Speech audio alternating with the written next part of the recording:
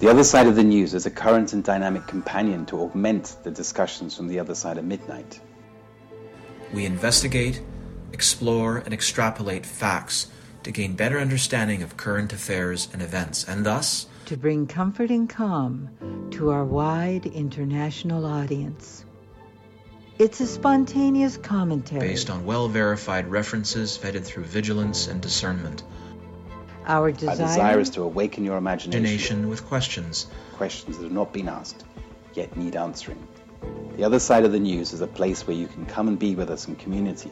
Learning new things, asking questions, getting compelling answers, and interesting viewpoints.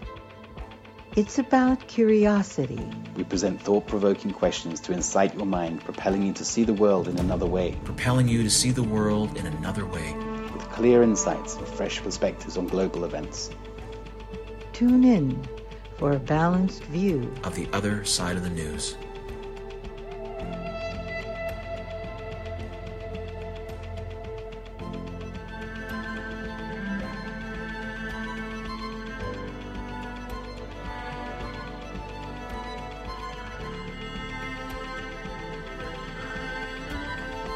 Today I created a congratulations grads 2020 design for a card which finishes the bow on gift baskets for a group of grade 7s who are leaving elementary school for the beginning of a 5-year stretch of high school and then beyond.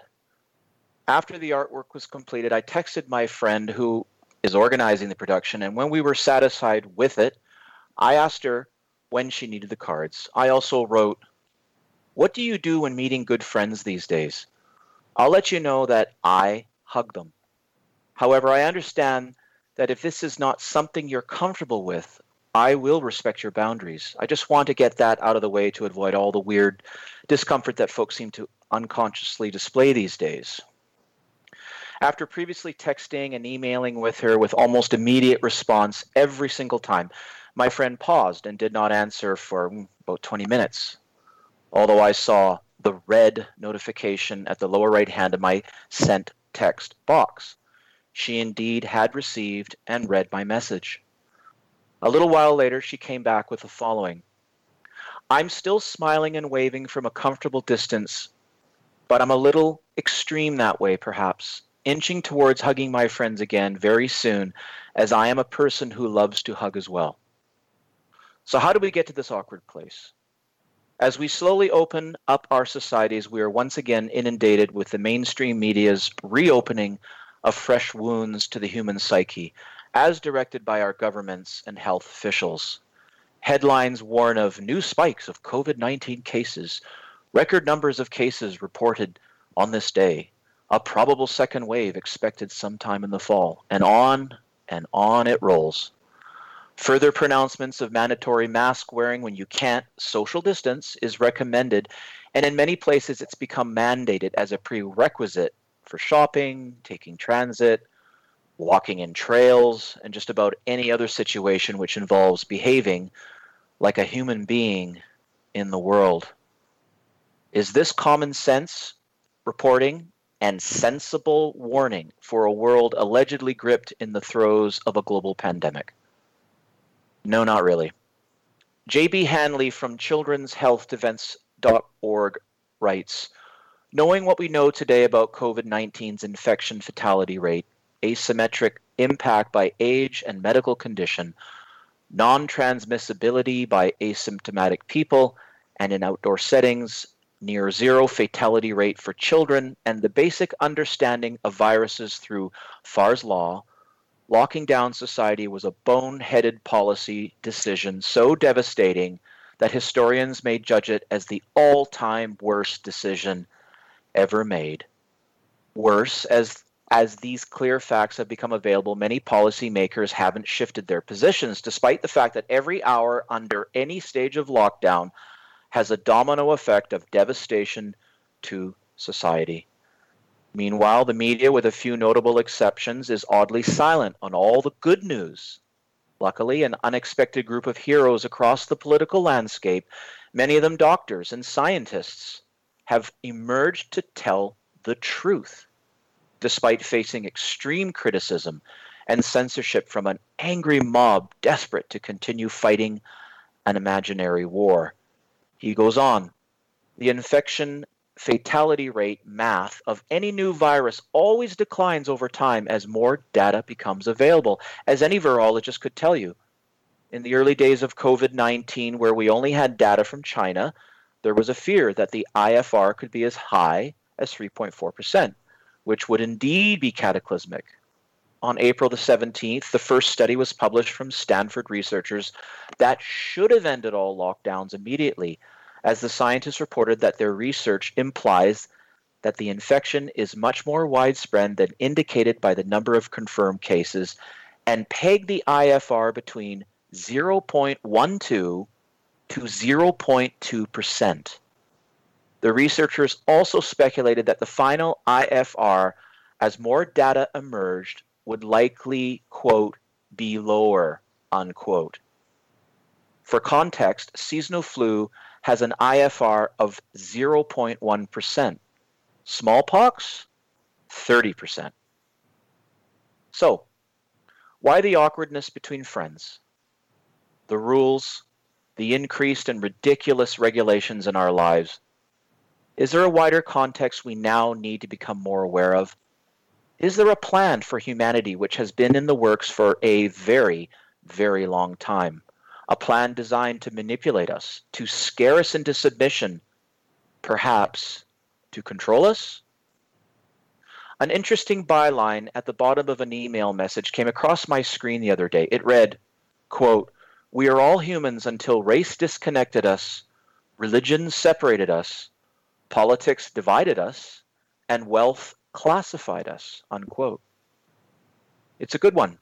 It's a good message. I suspect it comes from a rather idealistic young fellow. I actually know it does. It's true, I responded to him. There are programs in place to create structure, order, and in a sense to make sense of our world, to give it meaning. These generally are constructs which most people tend to adopt as truisms, often for a lifetime. Perhaps now we are overdue for new forms to help guide our lives, negotiate life's vicissitudes, and give a sense of direction to our existence. However, I said to him, let's be thoughtful and cautiously careful how we proceed, for what may be planned next could be far, far more strange and dangerous than anything we've encountered or experienced for a very, very long time. Those who try and sell us their vision of our collective future may not be aligned with our best interests, our humanity, nor our very purpose, which could be something so glorious, so extraordinary, so liberating, that the shine of that potentiality may indeed be the thing that is so feared by them. I left him with a short poem, which I scratched out in the moment, if I may indulge you. Eyes wide open, a heart open wider still, more than the best of intentions for a promise just over the hill. More than the destination beyond the journey through, the exquisite diamond's edge, cut sharp and measured true. Up, up and beyond, soaked down, down to, presciently fleeting, present for you. Watch, learn, and most of all feel. We are all feeling our way through. My name is Andrew Curry, and I, along with my co-hosts Cynthia and Timothy Saunders, welcome you back and welcome you all. You are all welcome here on the other side of the news. Well, Andrew, good evening. Good evening, Timothy. That was a wonderful opening. Thank you. Thank you. Really set the foundation for a wonderful show this evening. Yeah. You covered many, many points in there, and I think many of them are very, what can I say, fair. You're still giving a very fair view of what's happening in the world. You're giving the possibility of the other side We've been fairly slating on this show in the last few weeks. This is show number 12 this evening. Is it? Yes. 12 weeks? Yeah. And I'm very conscious that we have our discussions through the week. We do our research. We put our heads together before the show, and then we come on and we talk and we discuss, and we have some wonderful guests to come on, and we can discuss everything with them as well. But we do say in our introduction that we offer a balanced view of what is happening in the world. And this evening, although I feel very strongly against the negative sides of 5G, I think it could be quite interesting to momentarily play a role, personally, over the next few minutes. Let's see how long I last, to try and defend it. Let's say I may play for the next few minutes to say, what could 5G do for us? What are the benefits? Do we need it? And so on. I think it could be interesting to explore that. So to kick off, I was doing some research this week, and I realized by the year 2020, it's estimated there would be something in the order of 20 billion IoT devices, IoT being Internet of Things. So let's just kick off, Andrew. Let's just brainstorm a little bit. Let's be creative. What could 20 billion devices on the planet, which are connected up through the internet? So let's say your toaster's talking to your fridge talking to your microwave's talking to your telephone. I don't know. Let's just explore. What benefits do you think that could be possibly? Why do we need 5G? Let's play this game. Okay. Well, if we watch sort of pop culture and science fiction shows and movies, we could be like Captain Picard and talk to the computer to make Earl Grey medium, or very hot or whatever, and have something immediately respond to you. Or you could be, I don't know, asking your car garage door to open as you approach, or get the right temperature in your house, or something along these lines. But there's some of it, Tim. I mean, is that a good start for our kickoff? Well, no, I'm really trying to give it a chance, because I don't think I'm going to last very long. But but I mean, if I go back to around 15 years ago, I was involved in the design of a sort of a ultra luxury hotel, and this is a project that went on for 5 or 6 years. It was a huge project with a rollout of multiple hotels around the world. Something in the realm of not emulating, but something in the realm of sort of the Burj Al Arab, but different, horizontal, floating, and so on and so on. But anyway, I won't go into the whole details of it all. But one of the big plus points that I remember even making presentations for myself before I became far more aware about this technology, or the harmful sides of this technology, was that if you are a guest and you go into your luxury hotel room in let's say London, and it's the first time you enter this, so obviously your credit card details, your telephone number, your personal details, and so on will all be recorded when you make your booking. When you actually experience your first stay in that hotel room, then I guess before I knew it was called that, but the Internet of Things would be recording your movements, what temperature you like the room, the temperature that you like your bath, right. The duration, and so on and so on. And so the whole profile is made up of that person. Right. And that then goes into the database, so that when you then revisit the same hotel group, but perhaps let's say New York or Tokyo or somewhere else, then as soon as you go into your room, the room knows through the database who you are and all of your preferences. So straight away, the temperature's dialed in to suit you. Perhaps in advance, your preferred wine or whatever is set up in the room. Your menu is personalized to you, and so on and so on. So on that side of things, I remember making presentations about this, and this seemed really quite harmless and quite positive as something to give, wonderful service for the future. Right. But as I say, this is 15 years ago. So I have to say, I still quite like that idea. I'm talking about a very, very niche market. I understand. I'm not. This is definitely a first world I'm discussing here. But I quite like that idea. But the point is, why did the technology, this Wi-Fi, smart meters, 5G, why was the harmful wavelength used? That's what I'm interested. I'm interested to learn why that is. And of all the frequencies available, I'm curious to know why something which is, in essence, a military grade wavelength has been chosen to connect all of these things up. Yeah, which circles back to what we've been covering the last number of weeks since the outbreak of this information pandemic. That what is really going on behind the scenes, and who is hating humanity so much, Tim, that they have to treat us this way. I mean, is it ourselves just being sloppy? I was reading something recently that the UN has reported that I believe it's over 40% of the planet does not have access to the internet. So it equals about 3.6 billion people right now on our Earth do not have access to the internet. So it's interesting that you should bring up this hotel, because again, who is this going to benefit in the future?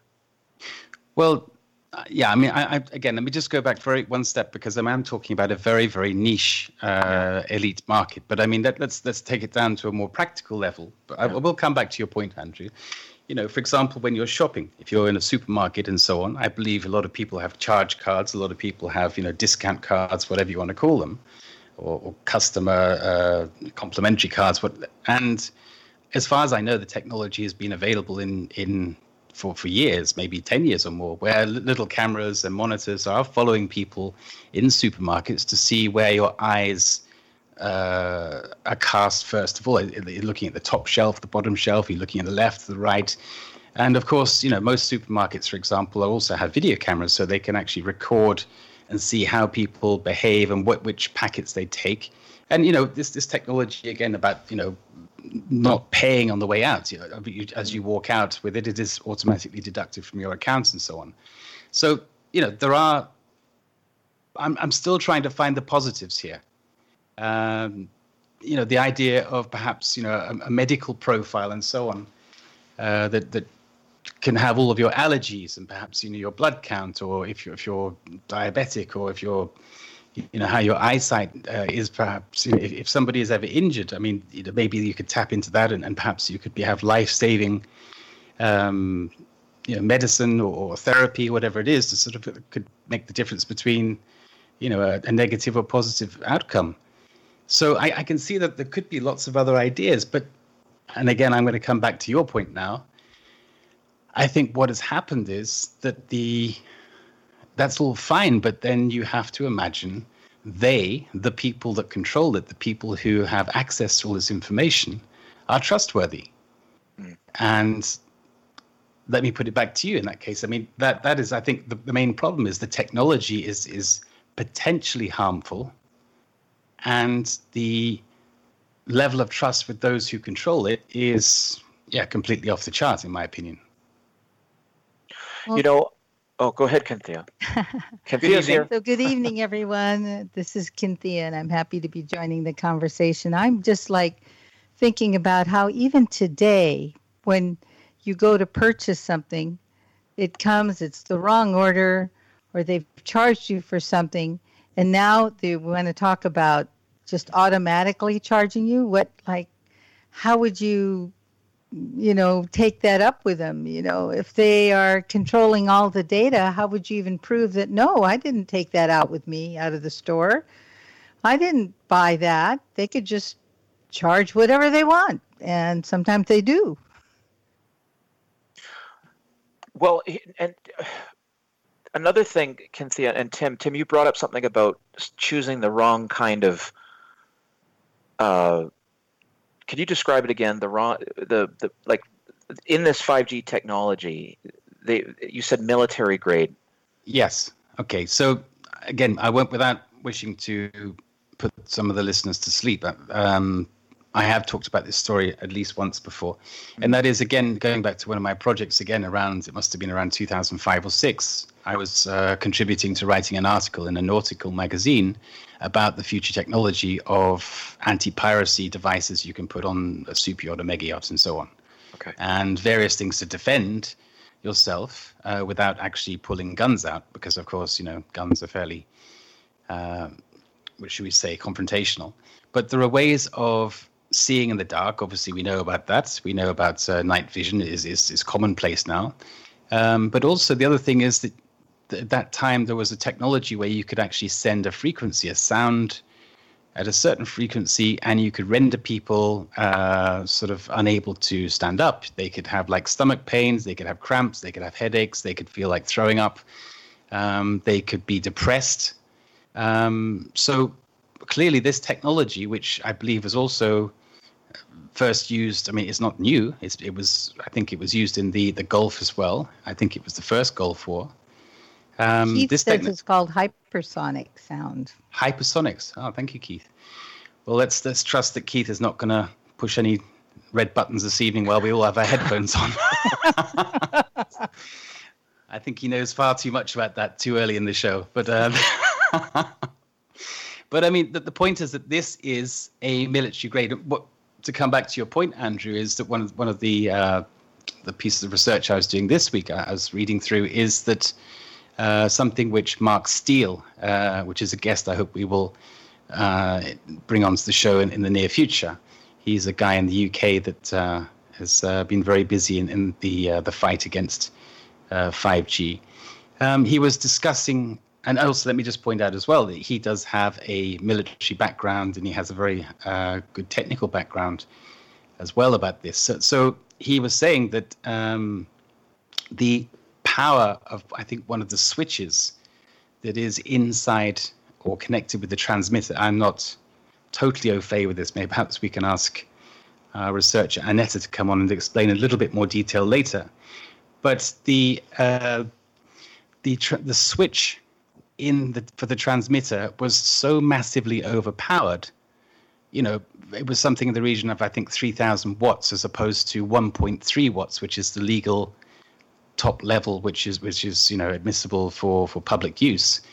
So his point was, why on earth would you have a switch which is capable of taking such a high power when the maximum legal level is a fraction?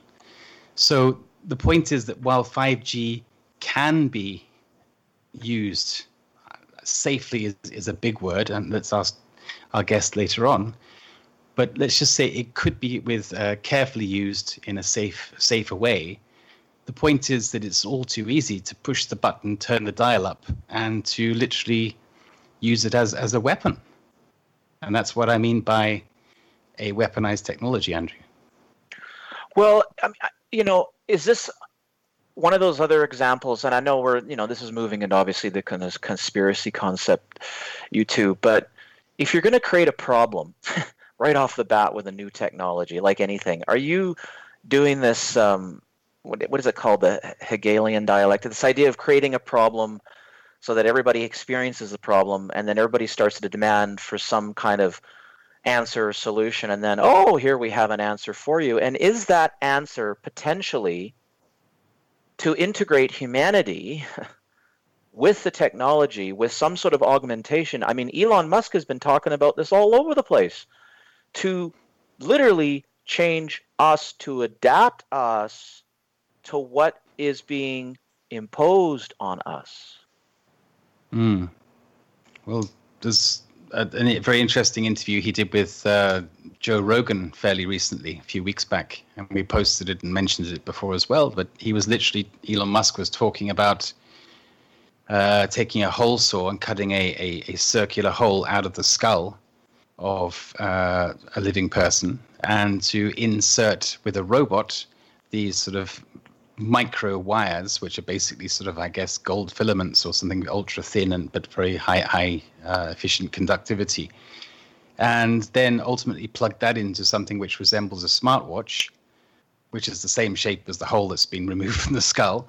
And then the skin is pulled back over, it's stitched up, and the hair is combed over that, and there you are. You now connected literally to a a Bluetooth, Wi-Fi smartwatch device which can interface with the brain. Now, I don't fancy that idea very much. Do you?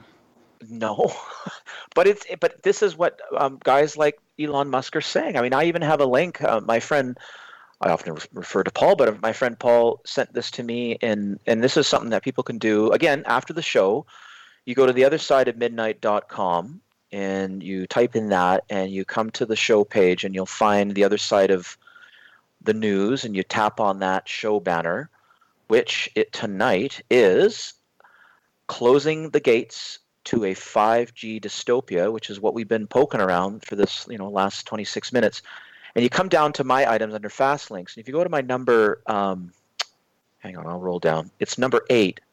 And it's about AI and transhumanism. And, whoever put this film together is basically just kind of quoting, or at least showing clips from various, researchers like Elon Musk, people like himself and others, and apparently another insider fellow who was in the U.S. military and knows about these technologies, and how it's literally coming to become this bridge into humanity. And it is a frightening thing. I mean, again, we're really jumping out on that ledge of speculation, right? But again, it comes back to this idea of, well, why are we using such bad frequencies? Like, is it just because it makes somebody more money and who cares about us? But I always come back to, you guys, well, if the proverbial they are rolling this stuff out, don't they have families too? And aren't they worried about their health? Or are we just blindly stumbling into a technology that we just don't quite understand yet? And is that humanity's problem all the time? I mean, our guest last week talked about literally we're building a Tower of Babel. And there's a lot of connotations off that metaphor. But are we literally just accelerating so much with all of our tech and all of our understanding in this, in all scientific realms, in physics and in chemistry, in biology, that we're just literally seeing ourselves as little demigods, and we're just doing whatever, no matter the consequence? I don't know how you guys feel about that. Well, Andrew, do you have anything resembling Alexa in your house? Alexa's, I think, is that the Amazon or is that the Google device? I have no idea. I don't have one, but this thing that sits and listens and do you have one of those in your house? No, but I know the phone sometimes, if you accidentally say, what is it? No, what is the one for the phone, guys? The Siri. iPhone. Siri. Yeah. If you suddenly say Siri, you hear this voice pop up somewhere in your room talking to you. So I think we have it already. Well, I think we have to say, hey, Siri, and now we're going to have all the listeners around the planet, all of their phones going off saying, yes, what can I help you with? Well, I even heard the story about Alexa where this couple was... Actually, mine's just started on my laptop. There we are. There we go. She says, I'm not sure I understand. No, well, of course you don't. There we go. I heard this story about Alexa where this couple was talking about someone, and Alexa dialed at someone on the phone. And they were, didn't know that they had been dialed. And so the person was listening to what they were saying about them. Oh. There we go. So there we go. Comedy is another thing to another plus point for this sort of technology. I'm looking for the plus points, seeing how long I'm going to last this evening with plus points. But there we are, the providing comedy. But that's terrible. That's terrible. So we're coming up on the break now, dear ones. It is. You're listening to The Other Side of the News. Our guest tonight is Dr. Debra Greene. We're going to bring her on right after the break. And the show tonight is called the Closing the Gates to a 5G Dystopia. Catch you on the other side.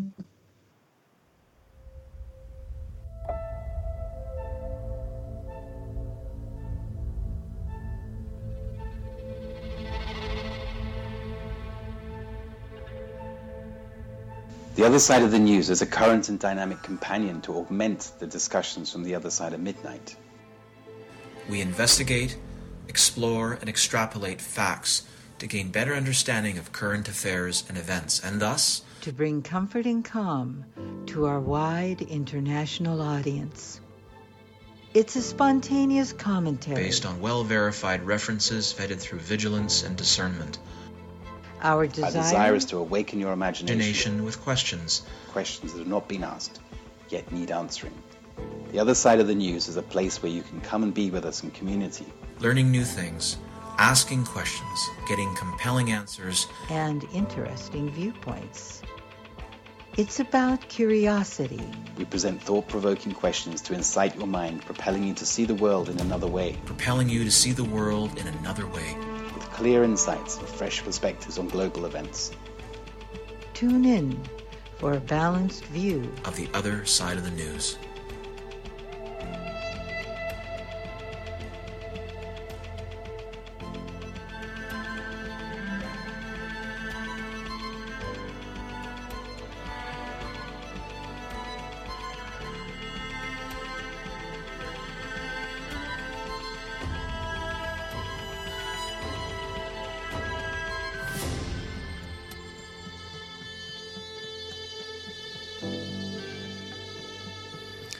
And the other side of the news can be heard here on this network, on this channel, on this website, on this URL, every Friday evening, 2 hours, 7 to 9 p.m. Pacific Time. I warn you, you'll miss it at your own peril.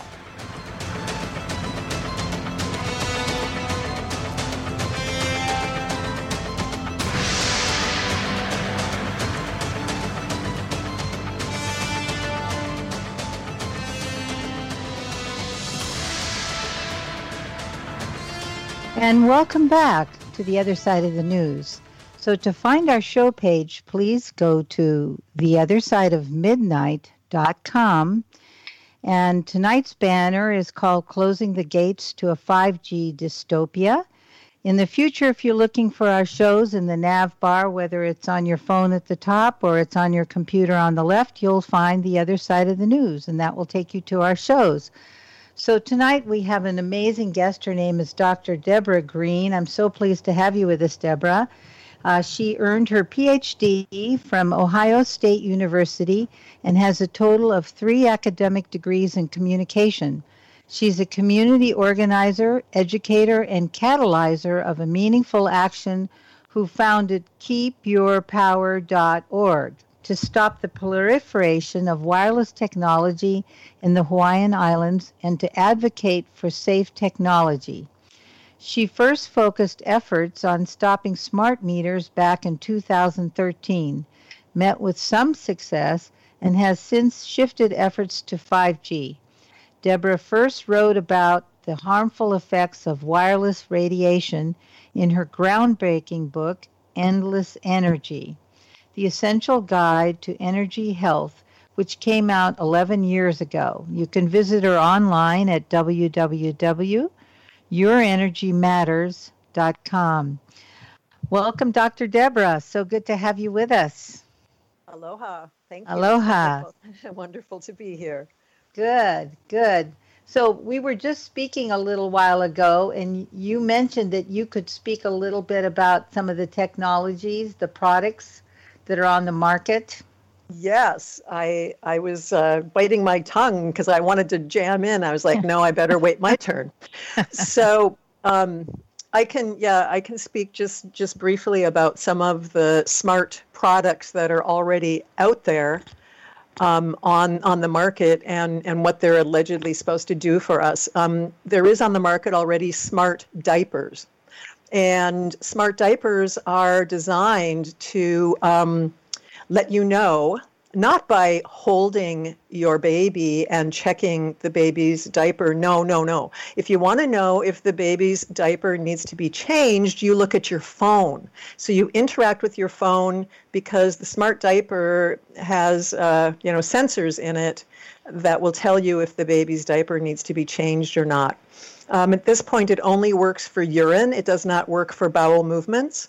And of course, all the while that it's doing this, it is irradiating your baby's genitalia when we know, in fact, that this type of microwave radiation causes reproductive harm. That's well established in the research. We have smart pacifiers so that if your baby drops the pacifier, you don't have to look for it because you just look at your phone because the pacifier is GPS enabled and can track that down. We have smart mattresses now, and the smart mattress is designed to sense many different aspects of your body as you sleep. And not only that, but the smart mattress is designed to let you know if your partner is cheating on you. What? Yes, because the smart mattress can tell who is, if it's you or somebody else in the bed, apparently. We have smart pills already on the market, and the smart pills, one, it can tell whether or not you're actually taking the medication. And if you do not take the medication, that can potentially be reported to your healthcare provider as well as your insurance company. If you do take the medication, it is tracking everything that's going on inside your body as you are ingesting the medication. And of course, all of that data is being collected and available through your phone. We have, we'll try to keep the show G-rated, so we won't talk about the sex bots. We have smart condoms that are designed to measure not only your semen output, but also your thrust. And the ever-popular womb pod, which is a device that is inserted into the mother's womb, again, emitting electromagnetic radiation all the while, and it is designed to serenade the developing fetus with music of your choice. So that's just a sampling of some of the products that are already on the market. Wow. Good evening, Debra. I just saying good evening. Oh, good evening. Debra, I got to get this. And this reminds me of this really creepy film from the 70s. I remember seeing it as a teenager in the 80s, late 80s. And it was this house that was fully automated. I cannot remember the name of the film, but it was fully automated. It was totally robotic. And it literally there was a woman put in there, and she eventually was impregnated by this house somehow. It was a very, very odd. No, this sounds like it. It sounds like we've come right? there now. I can see it coming. Yep, no pun intended. We have come there. Okay, so may I just ask the question that's burning on my lips is, why on earth do we need all of this rubbish, frankly? I mean, if let's just go through the list. I mean, if a baby soils him or herself, then we have a nose, we have hands, we have fingers, we can see, we can understand how the child is, how the baby is. We don't need this. If we have, I mean, if we go all through these other things, it's like, what is the point? Who on earth would spend money on this?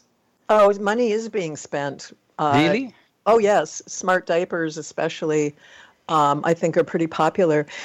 It's convenience, and people are already addicted to their phones, and hang on, is that the convenience of not having the possibility of having grandchildren? Because if it really is that harmful, then presumably the idea of having grandchildren is just like going to be a myth in the future. Yes, I have to assume that most people who are buying smart diapers don't realize that there is this harm. There's so many people who believe that if it's on the market, it must be safe, and that the government is protecting us. And this is exactly not true. I mean, I don't know how old you guys are, but in my lifetime, when I was growing up, doctors were recommending that people smoke cigarettes. Yes, I remember. Right? And my best friend's mother, her doctor told her to smoke cigarettes while she was pregnant. The doctor said it would help her with her pregnancy.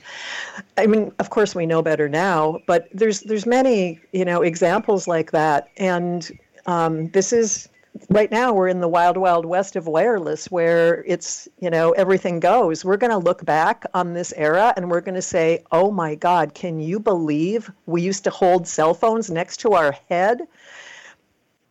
Yeah, and sleep on them, sleep next to them, have them next to our bedside table switched on, not on airplane mode or deactivated or whatever. Yes, absolutely.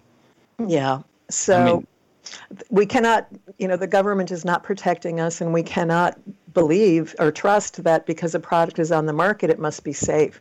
And those are two really common fallacies, you know? So what proportion of people do you think we're talking about here? Because this is something I've been talking, in fact, we've all been discussing this week, is this sort of this demographic, what is the group that doesn't get it, that is buying, you know, I think it's enormous. I think it's enormous because it's not just that, but it's also the propaganda that is being put out by big telecom.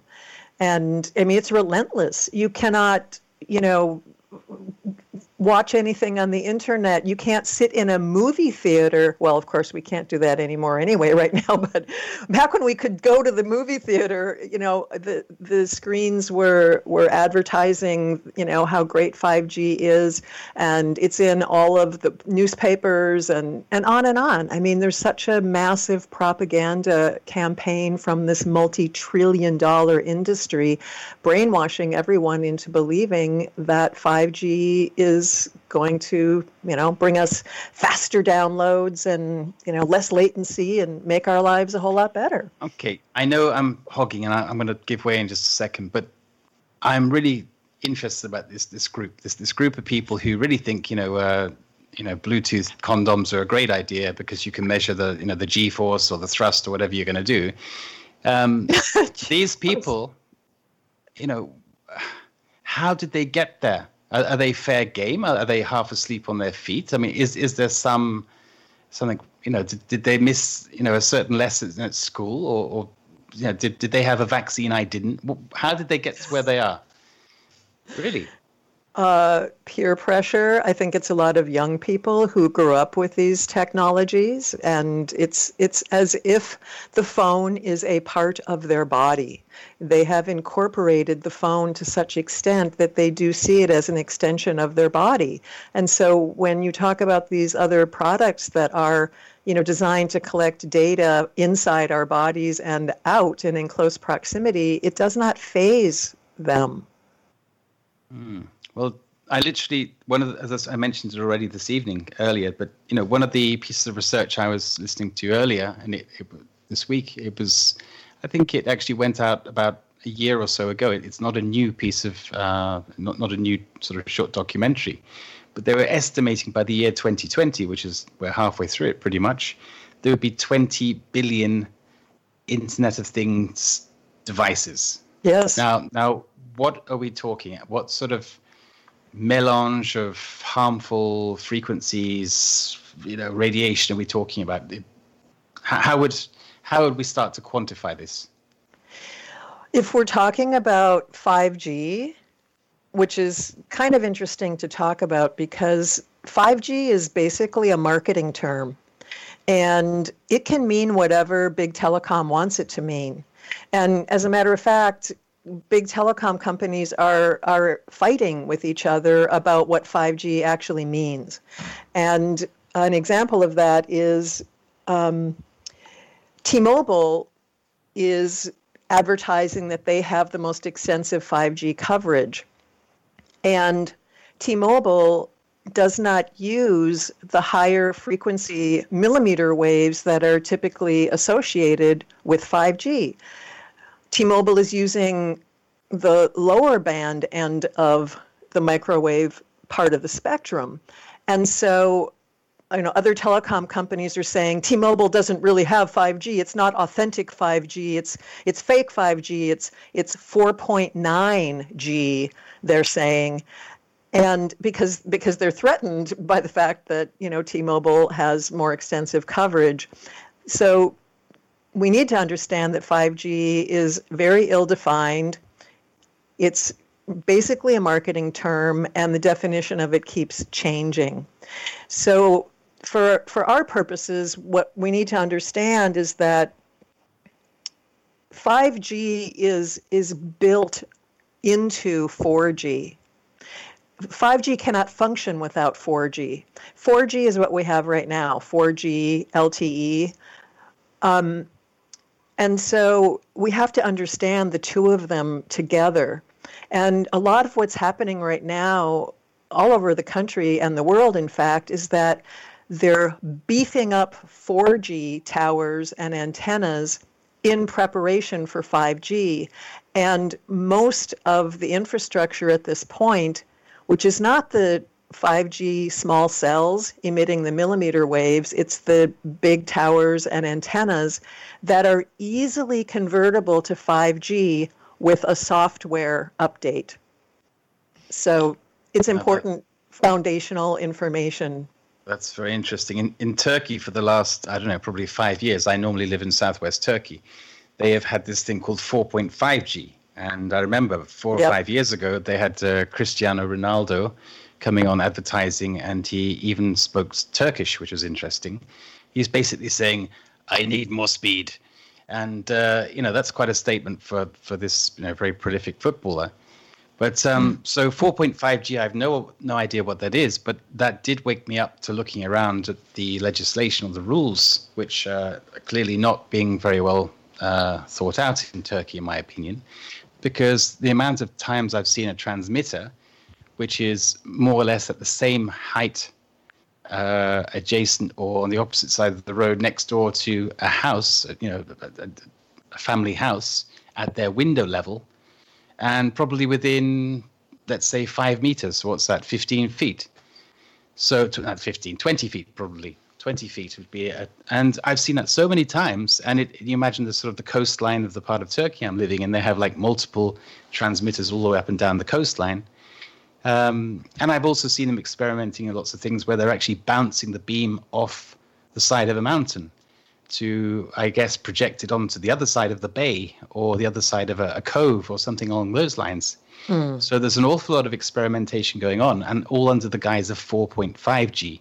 So I'm very interested to hear about this software update. Is it simply is it like turning up the juice? Is it turning up the power on standard 4G, or is it more to it?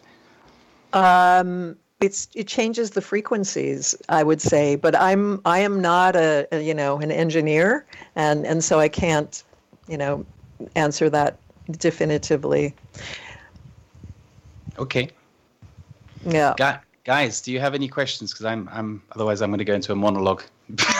Well, I do, Deborah. So you mentioned something about just early on here that the people that are developing this technology just literally have grown up with it, and like you said, these devices have become extensions of their own bodies. So the idea of directing these devices into their bodies or waves or or frequencies like with the diapers and the condoms and this kind of thing is just for them is a natural progression. Is it that, or is it more?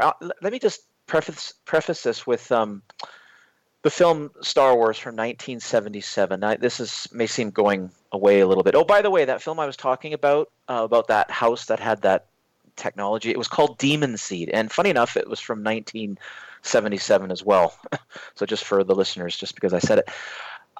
In 1977, because Star Wars became such a hit with people all over the planet, everybody began to sort of study what was going on. And what George Lucas sort of told the world was that he studied the mythologist Joseph Campbell and kind of used his earmark points along the hero's journey to sort of construct the script of his film, the story of his film, and then thus the script. And so there was this Hollywood development executive named Christopher Vogler, and he used Campbell's work to create a 7-page company memo for screenwriters, and it was called A Practical Guide to the Hero with 1,000 Faces, and it followed the design set out by Lucas.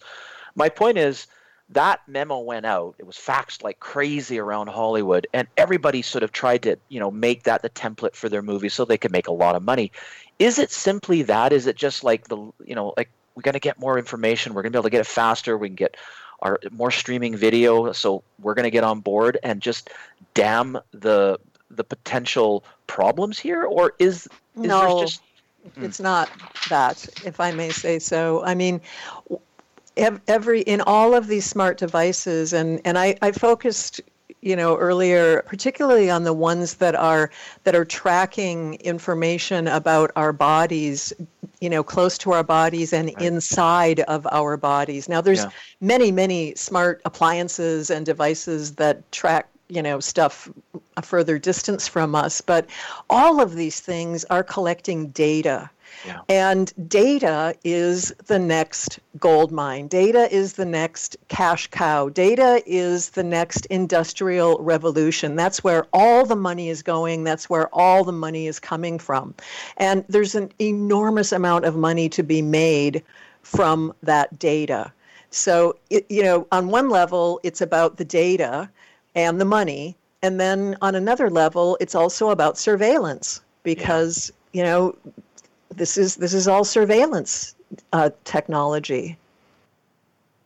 Yeah. So surveillance and money and data, that's what it's all about, in my opinion. Okay, so... Track those slaves. Yeah, but let's just break this down a minute, because I hear what you're saying, and I've read about it and have my own thoughts about this. But let's just say we have, we're collecting these profiles. I mentioned the Burley in terms of this sort of luxury hotel concept, and there's this profile or medical profile or a shopping profile, whatever it is. Let's just say there is this profile. Mm-hmm. Now, why does that have a value? Why is it valuable? It's valuable for marketing purposes because they can market to you based on all of that infinitesimal detailed information about you. And it's also valuable because a lot of this stuff is tracking. It's constantly tracking you. Every single movement of your body is being tracked 24/7, 365. Okay. And that's valuable for military purposes. Or if you want to go down the rabbit hole, you don't have to go very far down the rabbit hole to see how that could be purposeful. No, absolutely. I can understand that. But what I'm just trying to say is that value. So ultimately, we're looking for somebody to sell something to us. So ultimately, that's one piece of it, but that's not the ultimate. Yeah. Okay, let's deal with that piece first of all, and just very quickly. Let's just say that, I think, certainly I know that all of us on this show, we've had many conversations where we've talked or we've discussed something, and then, out of the blue, we have this Google ad or, advert comes up on the internet, or we get a spam email saying, oh, would you like to buy a goldfish? We just talked about it an hour and 2 hours before or something. And there we have this, this random occurrence of a goldfish advert coming to us. It's not random, and it's usually quicker than that. I know. I'm just trying to lay out the principle. But yes. So this is something which is not a level playing field in the same way as it's not a level playing field if you go into a supermarket, because, we think we make choices. And actually, there's an interesting documentary, I think, coming out soon. Guys, I think we shared it a few weeks ago. It's, what's it called? Absolute... I've forgotten the name. I'll look it up, but maybe after the break.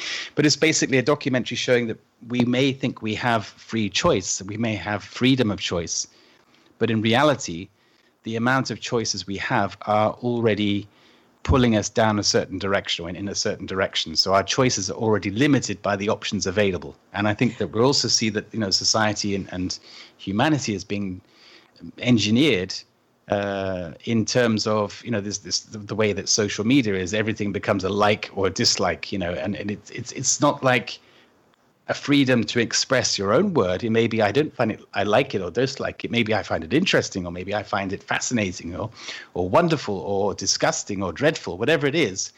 But that whole choice has disappeared, and I can only choose between a thumb up or a thumb down. Or I think in some cases, I can put a ridiculous smiley face or a red angry face. So we're being dumbed down with our choices. So is that something which is happening in parallel to our, what can I say? Our choices are being limited. Our ability to choose is being limited, and also our choices are being selected at the same time. So again, is that paranoia, or is there a they out there that's actually doing this? Well, I don't think it's paranoia, but I also think that sometimes the opposite method is used, but the outcome is the same. And what I mean by that is, you can go into a grocery store and you have a choice of 25 different types of mustard. And so you stand there and you feel like you have choice because there's 25 different types of mustard to choose from. But it's such a time-consuming and ridiculous thing to focus on, right? So I think that's also part of it as well, where there's actually an explosion of choices on things that don't matter, and it's all meant to keep our minds, occupied with very insignificant things, so that we don't question the bigger things. Indeed. Yeah, Cynthia, do you have anything to bring in at this point? Well, yes, you're talking about choices, and I'm wondering, I know that you're doing things about action to protect ourselves, and I understand that there's something we can do about the technology itself, and then there's also legal actions we can take. So it's a really broad field, but even before that, there are so many different types of EMF, and I'm curious if you would, inform us a little bit about what these differences are and how they affect us. Sure. Yes. So there's the microwave frequency radiation, which is basically Wi-Fi and cell phones and Bluetooth and Fitbit and anything that runs, on those kinds of frequencies. All the devices that are hooked up to Bluetooth, or I shouldn't say hooked up because they're not physically hooked up, but you know what I'm saying. So those things, and cordless phones as well, all of that stuff is operating in the microwave frequency. So yep. Those who are wearing like earbuds for your, you see people wearing the earbuds in their ears. Is that, like, I know someone who sleeps with it, believe it or not. Is that is very, very, very dangerous, very nasty, ridiculous thing to do, because those earbuds in particular are harmful because they are emitting radiation, and people, you put them in your ears, and in your ear, there's no protection of the cranium. It goes straight into your brain, is what I'm trying to say. And those are just really, really nasty, to be avoided at all costs, especially since there are perfectly viable other options, wired options that are safer for us. So when you say terrible, what would you expect to happen with the exposure from this? And I'm just butting in, sorry, Cynthia. Yeah, well, I mean, there's the amount of damage and the array of symptoms from this type of radiation is enormous. So, we can talk about the gross physical stuff like brain tumors and cardiac dysfunction, leukemia, damage to our DNA, immune disruption, cancers of various types, actually, breaching of the blood-brain barrier, and damage to our cells. That's all on the physical level. But then there's also a lot that happens on the neurological level, giving symptoms that are much more mild, much less severe, but still, debilitating. And that's like insomnia and behavioral disruption, memory loss, dementia, sleeplessness, irritability. The list goes on and on. Skin rashes, that's another one. Yeah, I can see that it's almost break time. So yeah, I'm stopping myself, but I could go on and on. Yeah, okay. Let's come back after the music.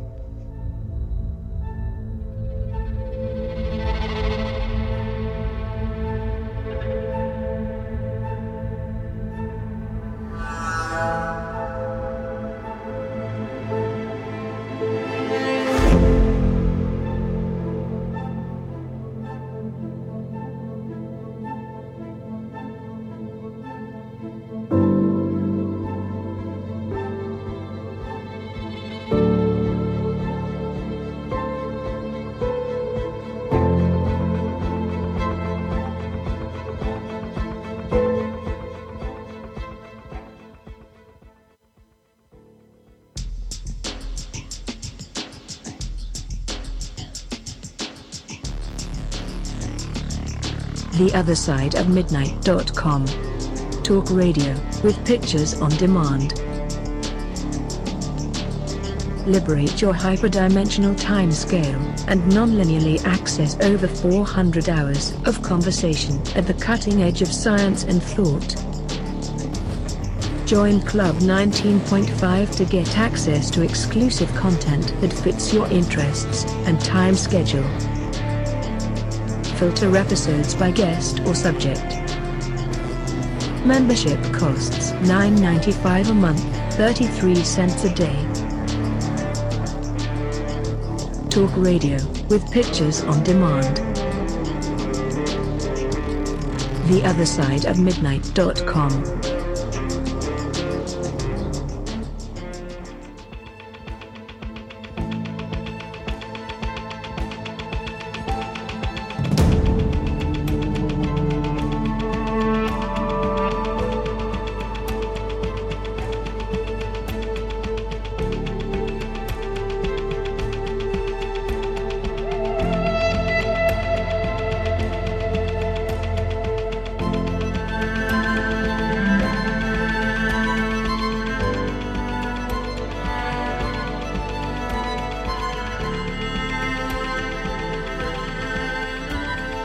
And welcome back to The Other Side of the News. Our guest tonight is Dr. Debra Greene. To find our show page, go to theothersideofmidnight.com.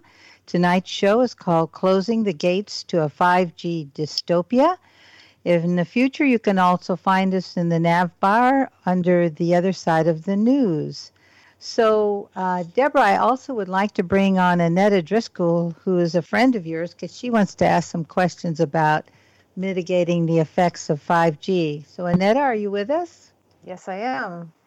Okay, so welcome to The Other Side of the News. Thank you. Hi, Debra. Aloha, Annetta. So I wanted to talk, we left off at the break a little bit about the physical aspects, and I would like to go just a little further so people can maybe understand. You know, some people, I'm one of them, that has been diagnosed with electromagnetic sensitivity syndrome, and I know it's called a number of things, but could you explain a little bit about how that works and what goes on with that? Okay. Yeah, it's an interesting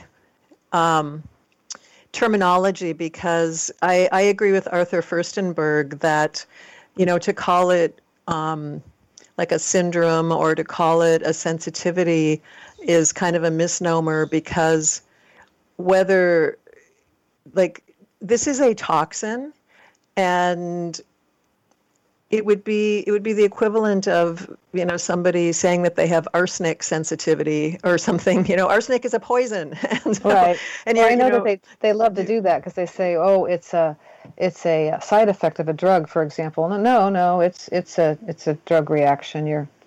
I mean, right, exactly. And so, you know, I would call it microwave injury, or something like that, because you know, whether we can feel it or not, we are all being injured by this. We are. And, you know, it's not just that some people experience it and others don't. That is not the case. So, but, you know, some people are more sensitive, you know, and do have more experience of it in terms of, you know, their behavior. You know, they might feel fatigued, tired all the time, have difficulty sleeping, you know, headaches, a general feeling of discomfort, you know, just feeling like something is off. And anxiety is another really common, you know, experience of people when they're exposed to this type of radiation. Could be difficulty concentrating. They might feel kind of depressed, not in a clinical sense, but, you know, just feeling down, irritable, you know, having disruptions either visually or with hearing, skin problems, loss of appetite is another one. So I mean, it's quite a list that has been documented, and the way that you can tell if you're having this type of experience is when you're exposed, to notice your symptoms or how you feel, and then remove yourself, from the radiation as much as you possibly can, and notice if you feel better, if you feel different.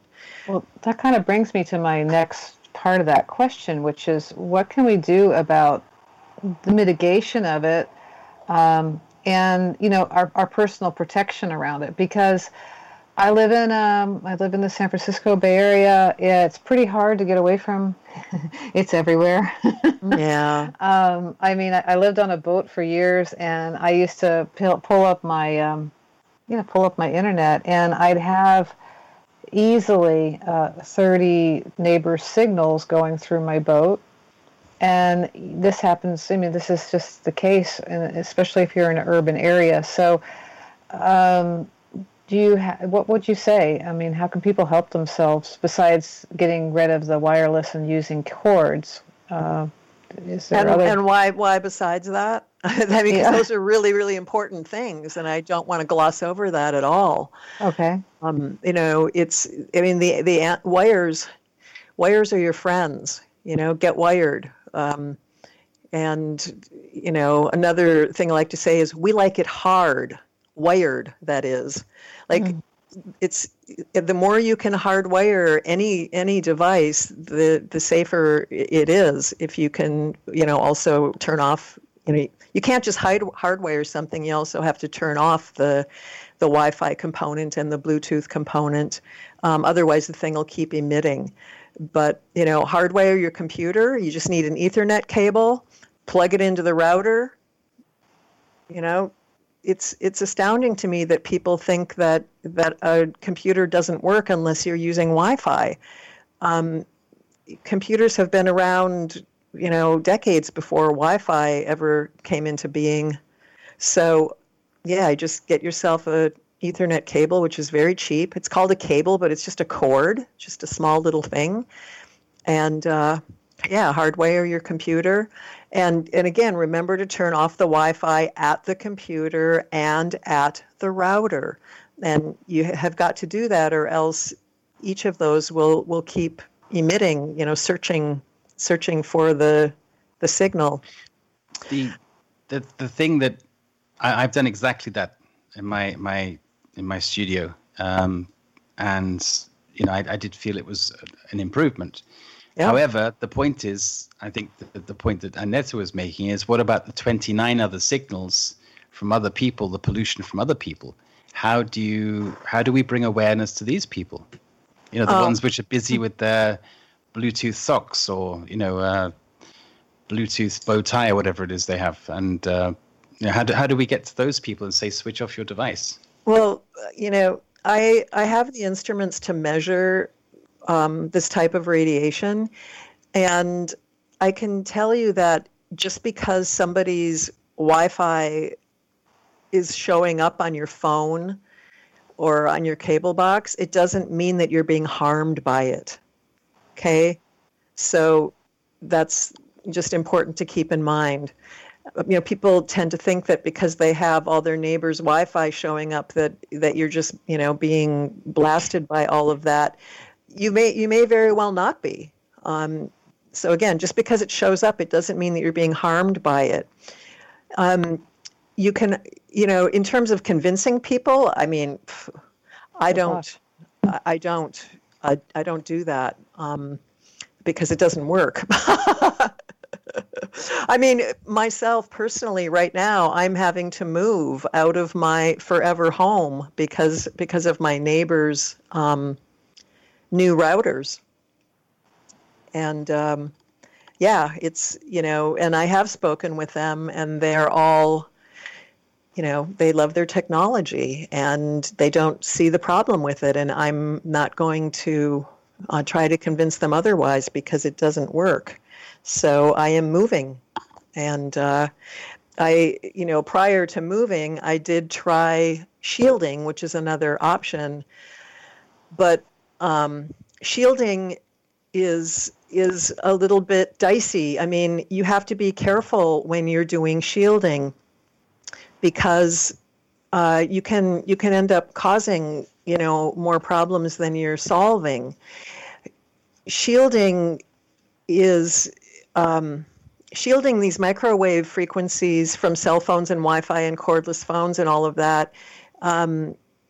It involves, buying products that are that contain metal, because basically these frequencies, because they're in the microwave range, they cannot penetrate through metal. That's why you're not supposed to put anything metal in a microwave oven.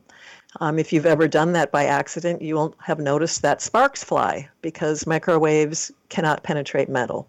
So the shielding has metal in it, and it will block the frequencies, but if you're not careful with it, it can also create problems for you, because, for example, I had shielding in my bedroom, which was fine, but then I had to put shielding on the other side of the wall because my neighbor on that side got, a router.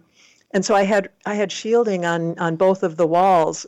And in that case, I had to be very, very careful to never bring any kind of device or let anybody else bring any kind of device into that space, because if the shielding works both ways. It blocks the frequencies, but it also traps them. So if you operate a cell phone or some kind of wireless device inside a room where you have shielded, then you're trapping the frequency, and it turns it into a kind of Faraday cage with you on the inside, or a microwave oven with you on the inside, right? So Debra, is this the reason that I get really sick on planes? Is because it's a lot of metal? Is that what's going on there?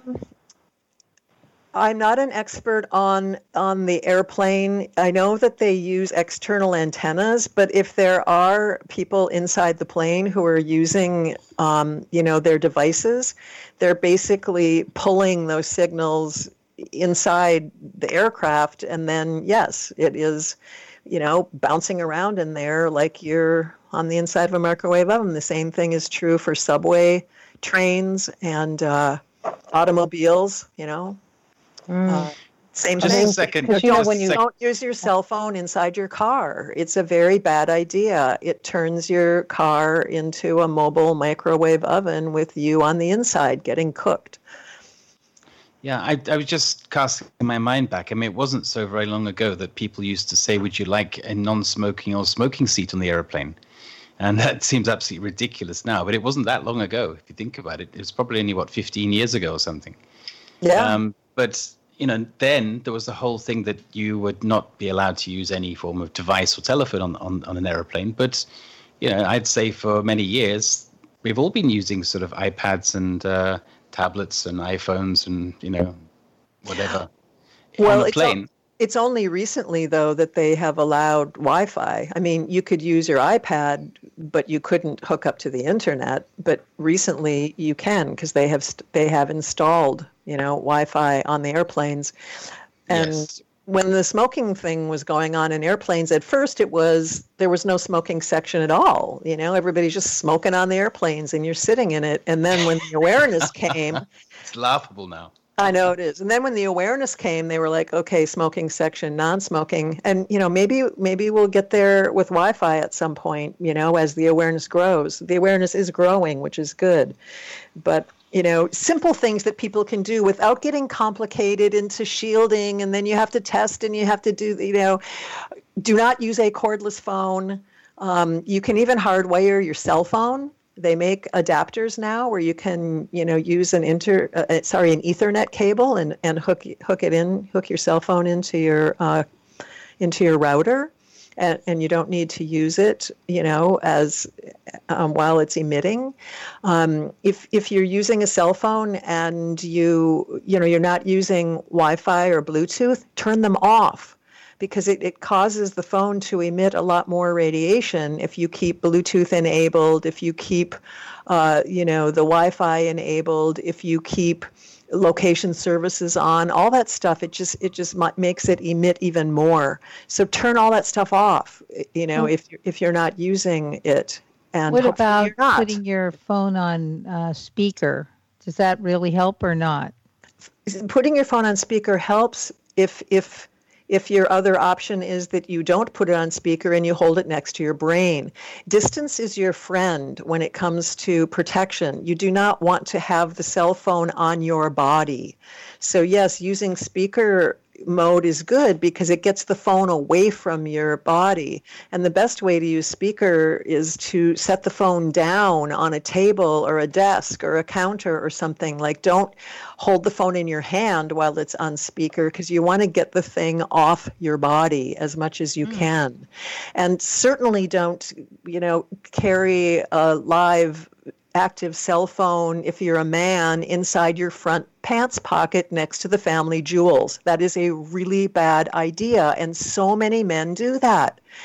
And again, those reproductive organs are extremely vulnerable to this type of radiation, and women have a tendency to carry cell phones. I've seen this so many times in their bra.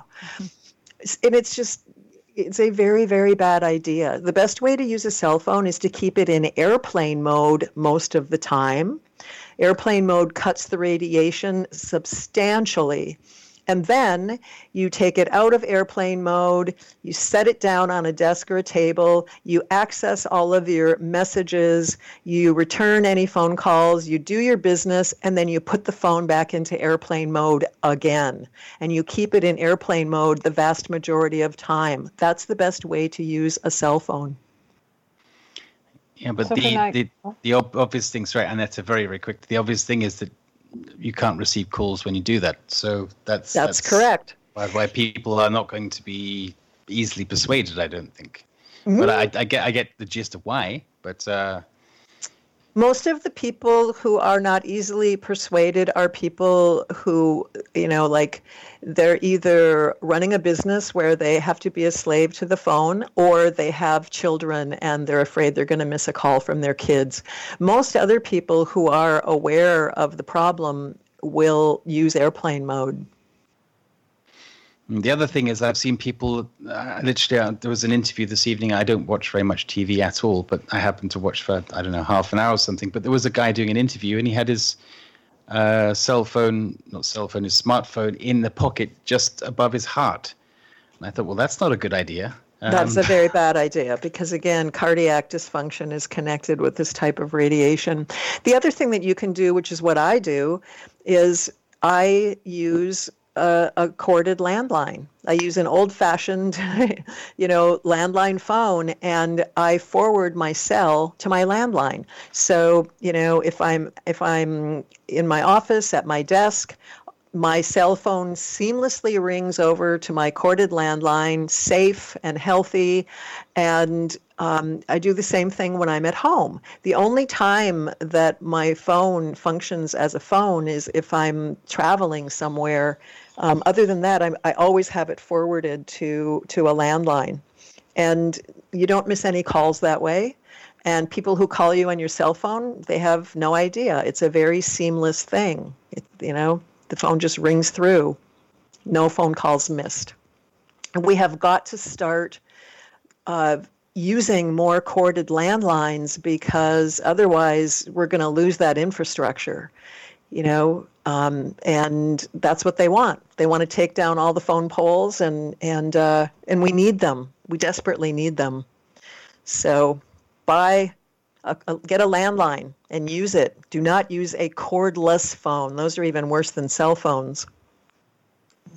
Just to be clear, is that a DECT phone? DECT phone? A DECT phone? Do you call that? Some of the cordless phones are DECT, yes, and those are very, very nasty. I heard they were, yes. Yep. Yeah. Okay, sorry, Annette. No, that's okay. Timothy stole my question about the cardiac stuff, and he does that. But anyway, I have lots of other questions. So I wanted to ask a little bit about the attenuation bags that they have, like to slip your phone into. Yeah.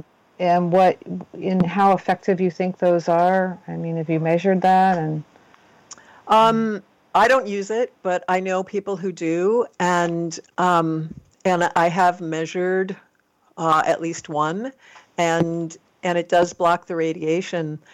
But, it seems to me that, it's a lot easier to just put your phone in airplane mode. If you're going to go through the trouble of sticking a phone in a bag and sealing it, why not just put the phone in airplane mode? You don't have to spend any money on the bag. You don't have to go through the trouble of opening the bag, closing the bag, digging for whatever.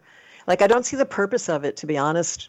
I don't. I think one of the purposes is beyond that it's the ability to track the phone for surveillance. There's two purposes there. Right. It probably does help with the surveillance aspect. Yes. Okay. Then I would also say that the young people today, their mode of socializing with each other is their cell phones. Their constant contact by cell phone, texting each other back and forth, back and forth, back and forth. And not just the young people. I would say most of the adults I know are also texting each other back and forth, whether it's on a regular chat line or it's on a Skype line or it's on a group me or it's Facebook. People are wanting to stay in communication with each other. I think that's the hard part of discouraging people, encouraging them to put it on airplane mode, is that they don't want to be out of contact. Yes, and we could have a nice juicy discussion about mediated contact and that versus in-person contact, and talk about social distancing and how everybody's being forced right now to do this kind of mediated contact through computers and phones and everything. But it's this technology, phones are, the research is really clear. They're extremely addictive, and the quality of the interactions that people have are greatly compromised. But Debra sorry, did I cut somebody off? No, I just said I agree. Go ahead, Andrew. Okay, so Debra, a couple things that you've been saying is a lot of and I actually opened the show with this about feelings, and a few times in your discussion, you talked about feelings. We talked about how this technology is impinging literally on our physical lives, obviously, with diapers and the things we talked about. But there's almost and the addictions. There was, I believe, reports in 2018. Former executives from Silicon Valley fully admitted. They were being interviewed by all major news corporations, that they purposely knew that by creating these social media platforms, that they would be making, millions of people addicted to the dopamine that you would get from the hit of someone liking your thing. There again, we're using a technology, an intercessor, to validate a feeling.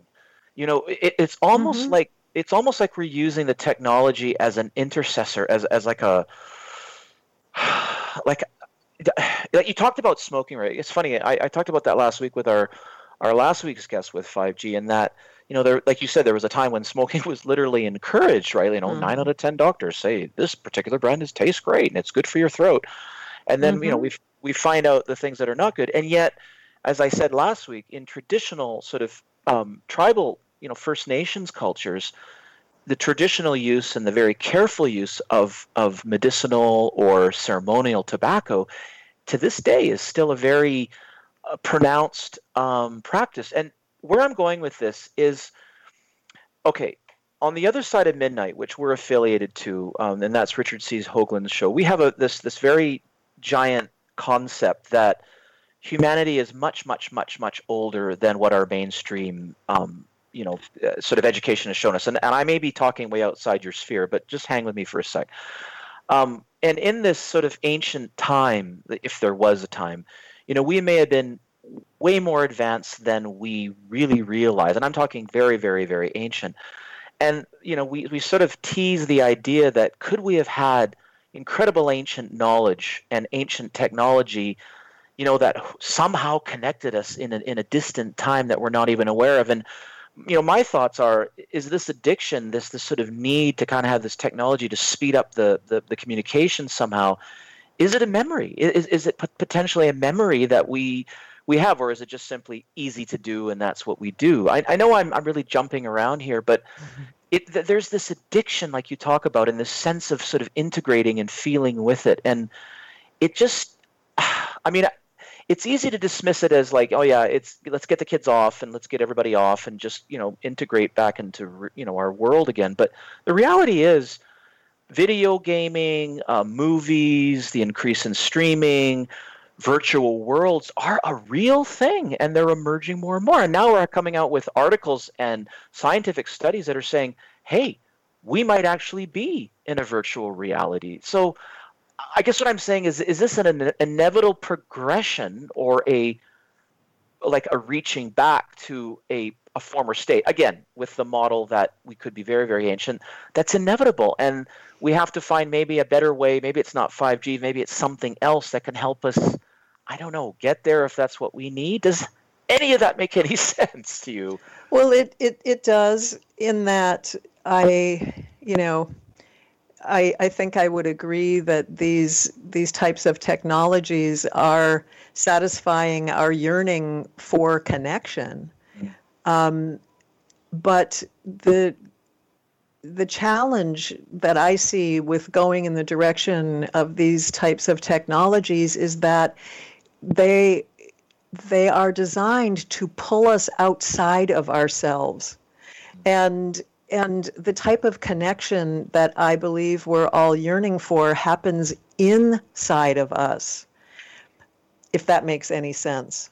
Yeah, well, let me sort of grab another one for you. So this is I can't remember where I read this, but it was a story I read about, again, sort of tribal cultures, sort of traditional tribal cultures, and this idea that within these tribes, they could literally, the people in the village could get a sense, we now might call it sort of a psychic sense, that one of their members is in trouble in the forest, and almost instantaneously, 3 or 4 of them or more head out into the forest and find this injured, maybe she was a woman collecting something in the village, and she's out there and she got injured, and they all knew it on some level. And that's what I mean, is that, are we yearning for a time that we had a better, like, natural and internal internet within ourselves and between each other? Yes, and I agree with you. And I will again say that kind of sensitivity and ability to communicate telepathically in that manner is something that happens internally. It happens inside of us. And it happens by us being highly, highly attuned to those messages inside of us.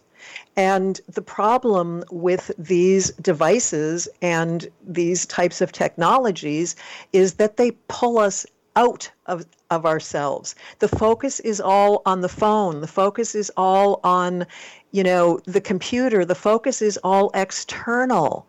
And so we're not nurturing and developing those internal senses. We're not.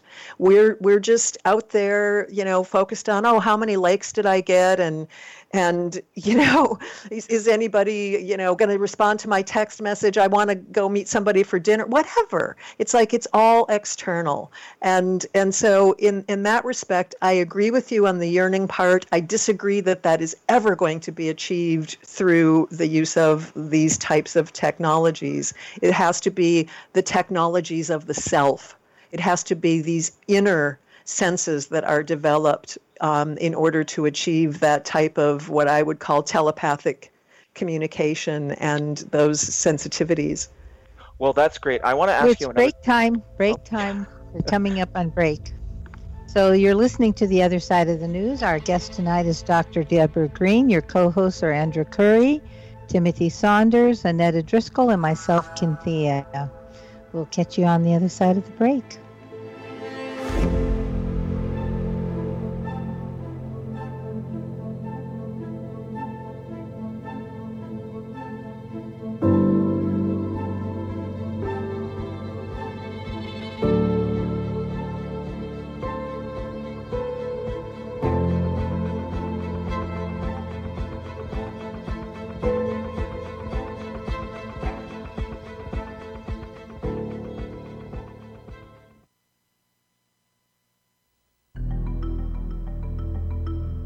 theothersideofmidnight.com. Tune in to listen to Richard C. Hoagland and his fascinating guests. Join Club 19.5 to get access to exclusive member benefits. Search the archives. Listen to past episodes anytime on any device. Membership costs $9.95 a month, 33 cents a day. Support the broadcast that provides you with the most interesting conversation available. Talk radio at the cutting edge of science and thought. theothersideofmidnight.com.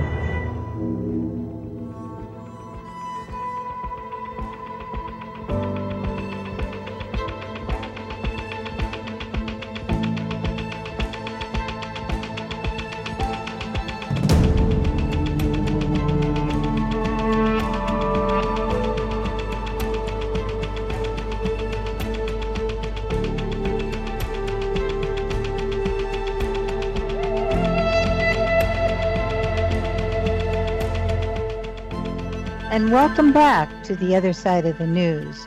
Our show tonight is Closing the Gates to a 5G Dystopia, and our guest is Dr. Debra Greene. So, Andrew, I understand you have a question for Dr. Debra. Yes, one more. So, again, kind of off the top, and when Timothy and Cynthia and I were talking, and when you came in, Debra, we and you very much highlighted how the 5G technology is going to help increase the information base. And one of the things that my questions are, besides the sort of marketeering and the companies that want to sell us more stuff, etc., this information and this sort of constant processing and this constant monitoring of our literally our feelings and maybe on some strange level our consciousness is feeding into something. And my question is, and I know this, again, might go a little further than where we're talking about here, but it's just a curiosity I have is what is it that we're feeding? Are we creating some sort of artificial superintelligence that, could come back and bite us, or something that we have to be integrated into somehow in the future? I mean, this is what Elon Musk is talking about, and people like him. And I'll give you, and this is a very archaic and ancient concept, but sort of back to the model that maybe we are very ancient. So in the Old Testament, there's a passage, and some listeners might know this, and Dr. Joseph Farrell brings it up. He's a researcher of alternative subjects. But there's this idea that the original Lucifer figure might have actually been either AI or part AI, again, in this kind of model. So I just want to read it to you. So the day that Lucifer was created, tabrets were in him. And I'll read it. So it's from Ezekiel 28:13.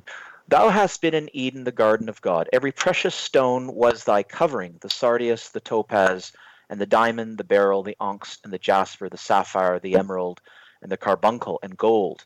The workmanship of thy tabrets and of thy pipes was prepared in thee in the day that thou was created.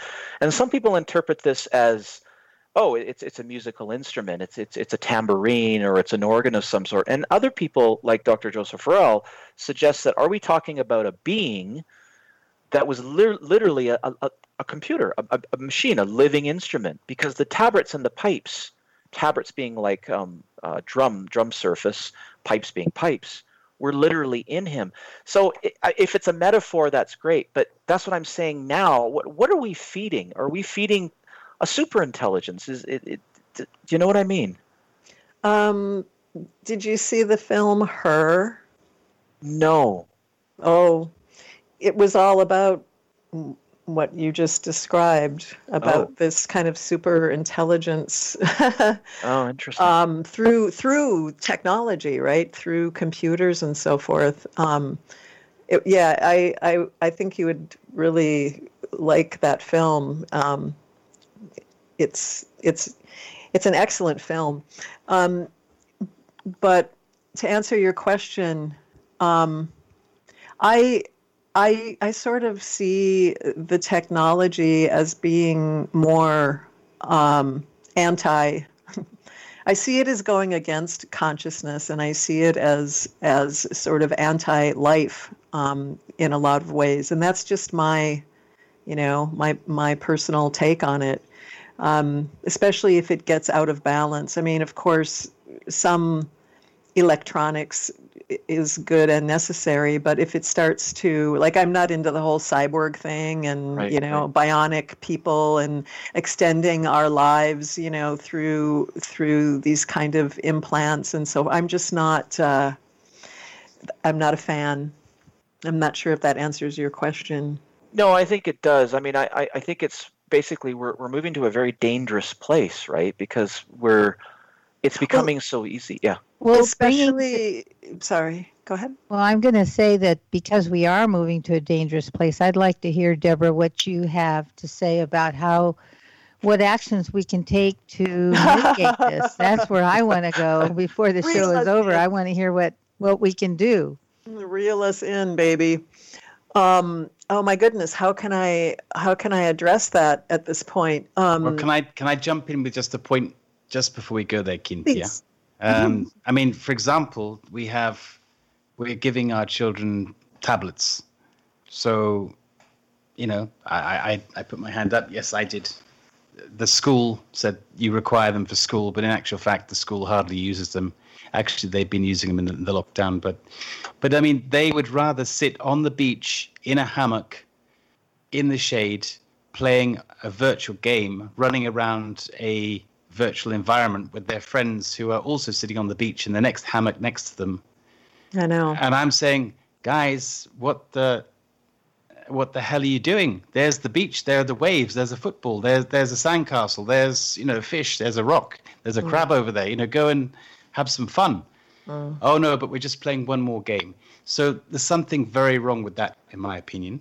And I know that I'm to blame, and it's something I try and police very, very, very much with my own kids. Mm-hmm. So we are our own worst enemies in this respect. Another snapshot.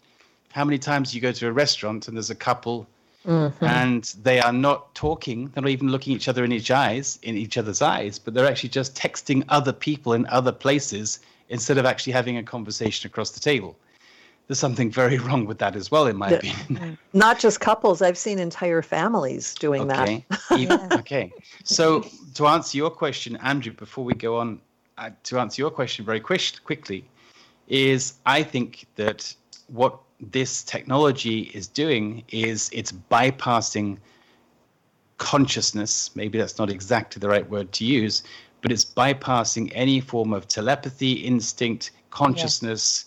Yes. The true natural being, what I may go as far as saying soul, and it's going straight into the point of the brain, which is giving the pleasure and the satisfaction feeling of playing Fortnite or running around a Minecraft environment or texting somebody who's on the other side of the planet when your partner is 1 meter away from you.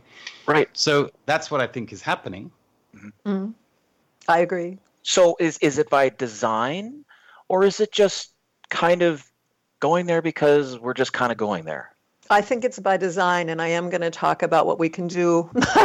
Okay. Yes, please. We have 20 minutes. I know. I do think it's by design, though. So that's my 2 cents worth on that. Okay. And we can circle back around to that if I can just say a couple of things that I think are really important for people to know, because I'm a solutionist. I don't like to just criticize things and say this is bad or whatever without saying what we can do. So I'm a big advocate of what is called SafeG, and you can learn more about SafeG by going to safeg.net. We could also put that in, on the show list or whatever. And basically, SafeG is that fiber optics are our friend. We are not Luddites. We do not want to return to the dark ages. We do not want to get rid of all technology. I actually love technology and I use it a lot. So, but we can have safe technology, and part of that is fiber optics. And fiber optics is already built into the system because all of the towers and antennas are connected underground to fiber optics. That's the backbone of the whole thing. And all we're asking for is fiber to the premises.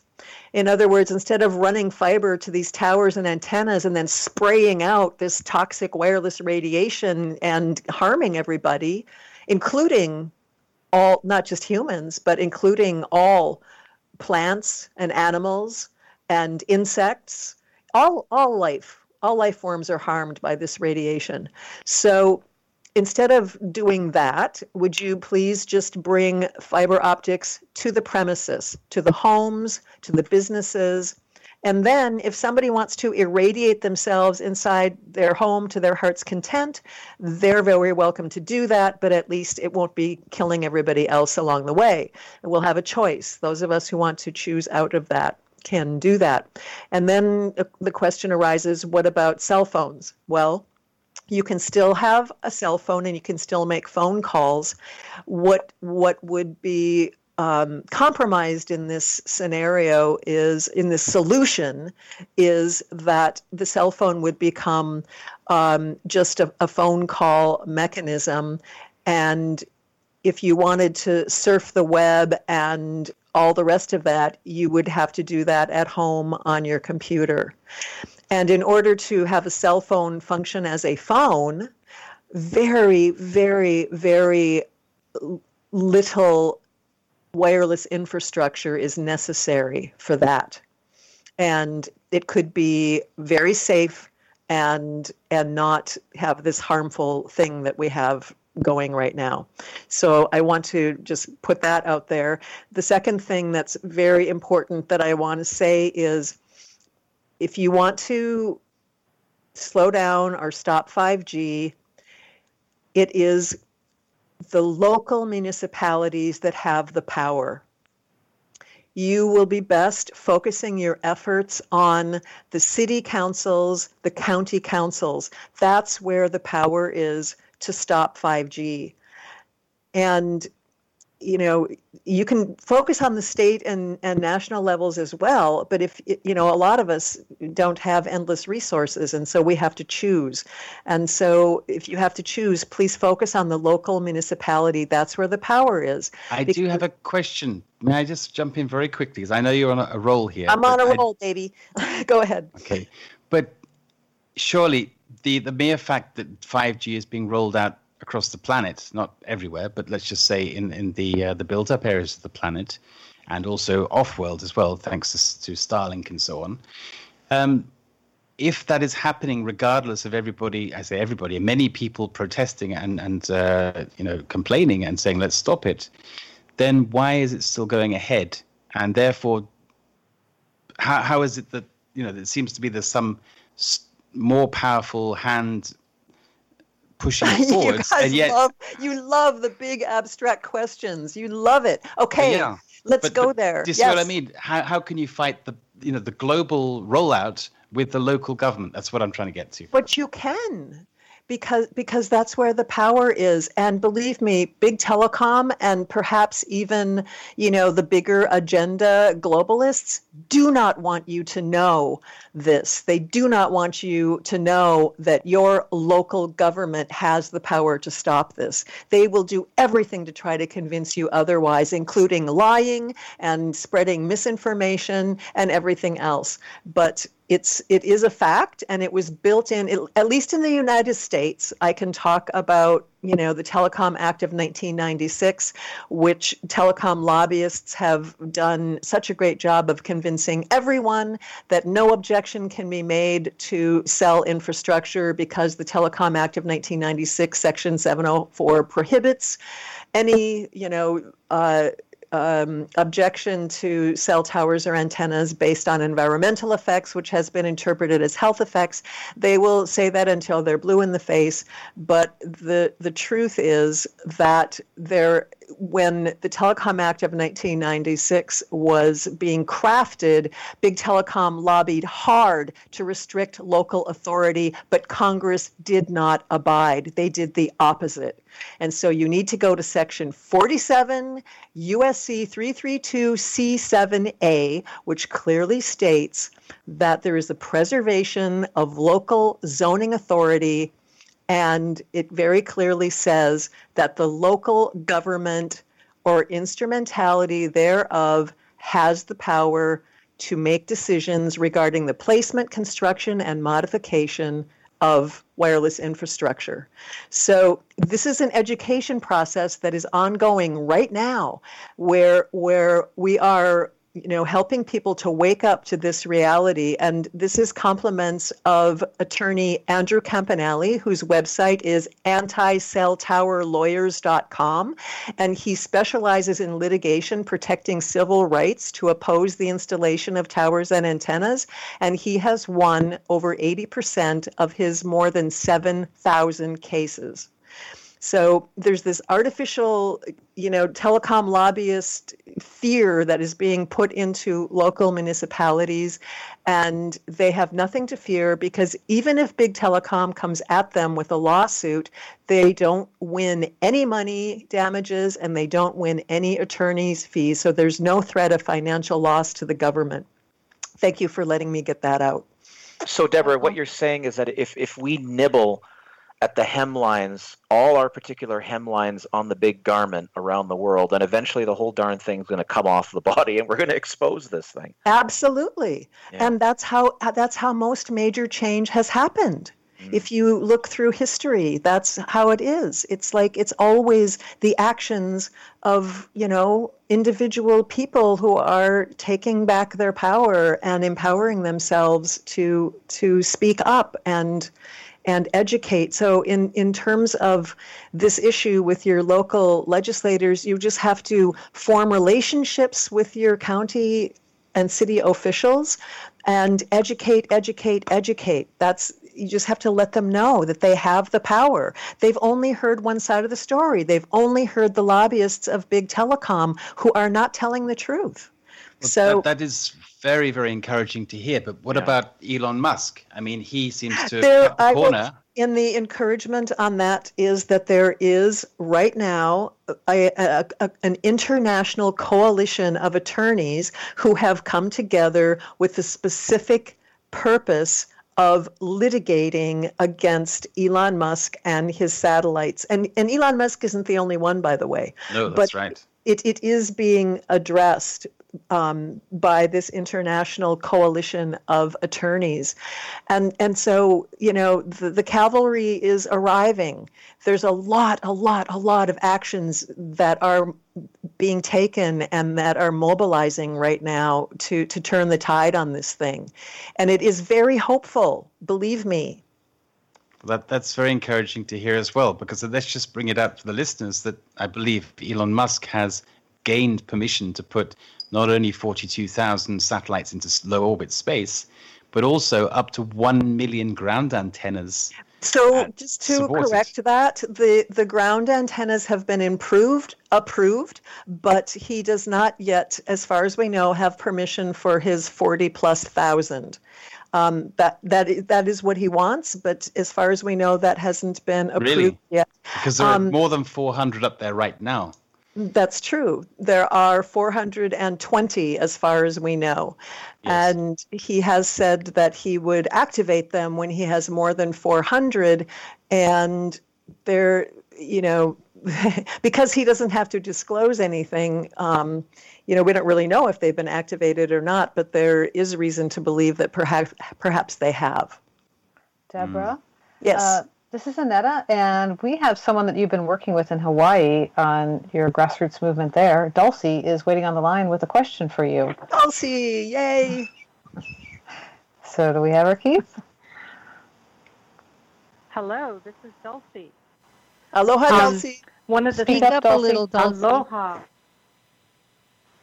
One of the things I was wondering if you could talk about what we're doing on the islands, utilizing the the meters that you created a campaign to purchase, and some of the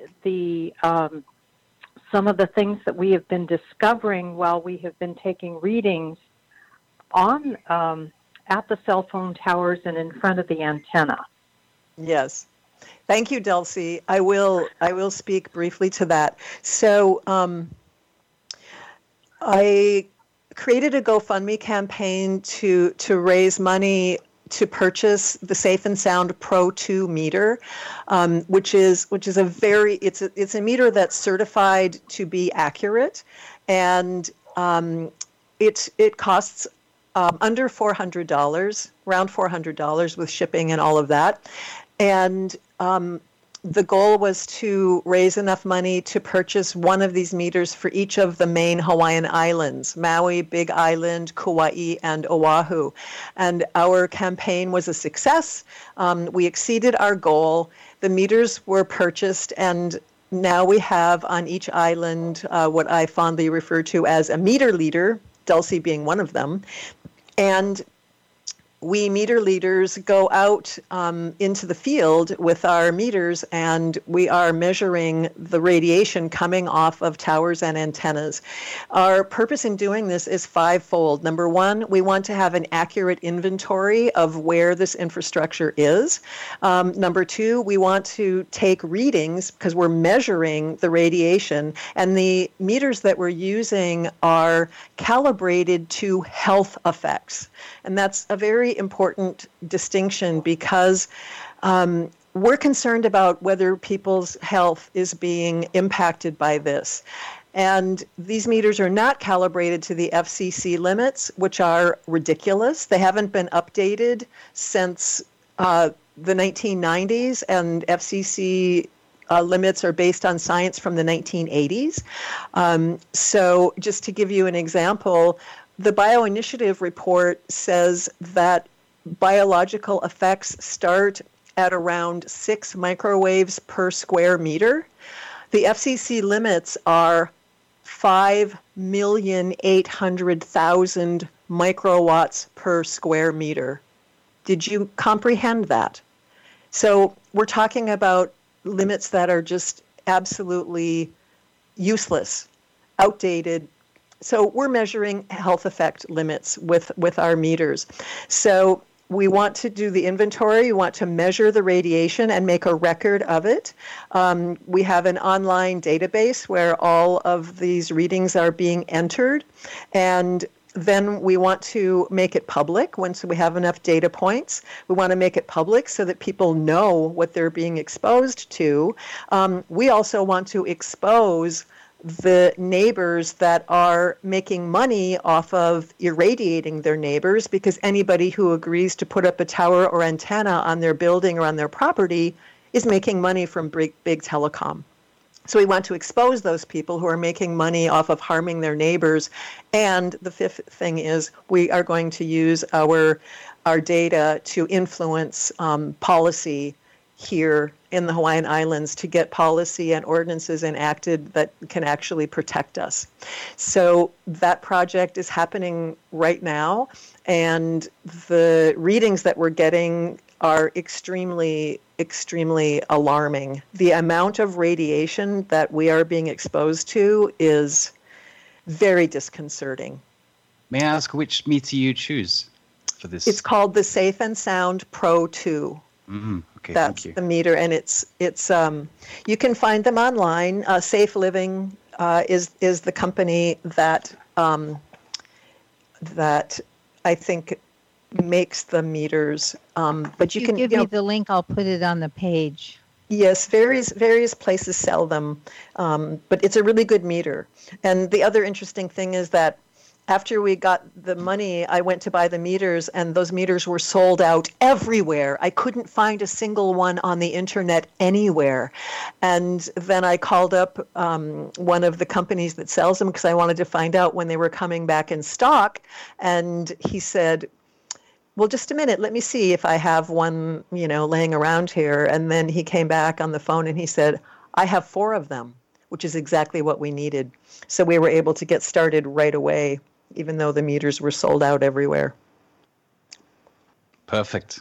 Well, if they're sold out, that means more and more people are looking for them and they're aware of it. And I'm just so excited to hear what positive action, what you mentioned about the cell tower lawyers and their successes with their cases. It gives me great hope. Many successes. And the other thing I'll mention is that if you're working at the grassroots level, get a bunch of volunteers to be what I call phone angels. Get your phone angel volunteers together, because you can always use this group of people to make phone calls. And we're utilizing our phone angel group here in Hawaii now to make phone calls to all of the candidates, because it's an election year for us. And so we are making this an election issue by calling all the candidates and asking them what their stand is on 5G. And then we're going to publish our results so that everybody knows when they go to the polls who they want to vote for. Great. And it's another very simple thing that can be done just by getting a group together to make those phone calls and then spreading the word. I mean, I've been collecting emails for quite a while. We have a pretty good sized email list here, almost 4,000, so I can get the word out that way. But we also have a Facebook page, 5G Free Hawaii. That's another way that you can get the word out. I wish I'd known what you're sharing when they were putting up a tower here, because I went to our city council and there were many of the citizens there. And of course, they had their big lawyers there and they said, "Oh, you can't talk about health." Nope, you can't talk about it. We were like silenced. It was really terrible. Yes, that's why you need to strategize. And when you're going to a hearing, you do not talk about health, but there are very legitimate issues that you can bring up. And that's another thing that we do, is we educate people about how to give testimony and what are the points that you can focus on. So it's really just learning and education process. So if they've already put up a tower, can you have them take it down? It's very difficult to do that unless it somehow is in violation. We actually just discovered an illegal tower here on Maui that went up during lockdown, and it's illegal. And we discovered that by getting the documents from our planning department and looking at the dates. And sure enough, they applied for a permit, but their permit had expired, and they built it anyway. That was Verizon. They built their tower. They knew their permit had expired. And then when our planning department reached out to them, they refused to respond for a very long time. And now we're trying to get that tower taken down, or else a fine. Yeah, well, our tower was illegal. We all knew it because it was certain specifications, and then they were wanting to make it even bigger, taller, and that was not allowed. But they plowed right through. And I can't say much for our city council because they let them plow through.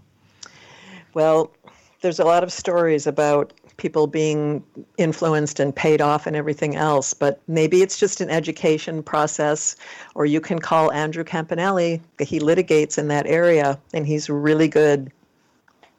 And he's with the Cell Tower Lawyers, anticelltowerlawyers.com. Yes, anticelltowerlawyers.com. You can put that on the... I did. Thing. It's number 5. Excellent. Thank you, guys. It's been so much fun. The time flew. Is there anything you'd like to recap in our last minute here?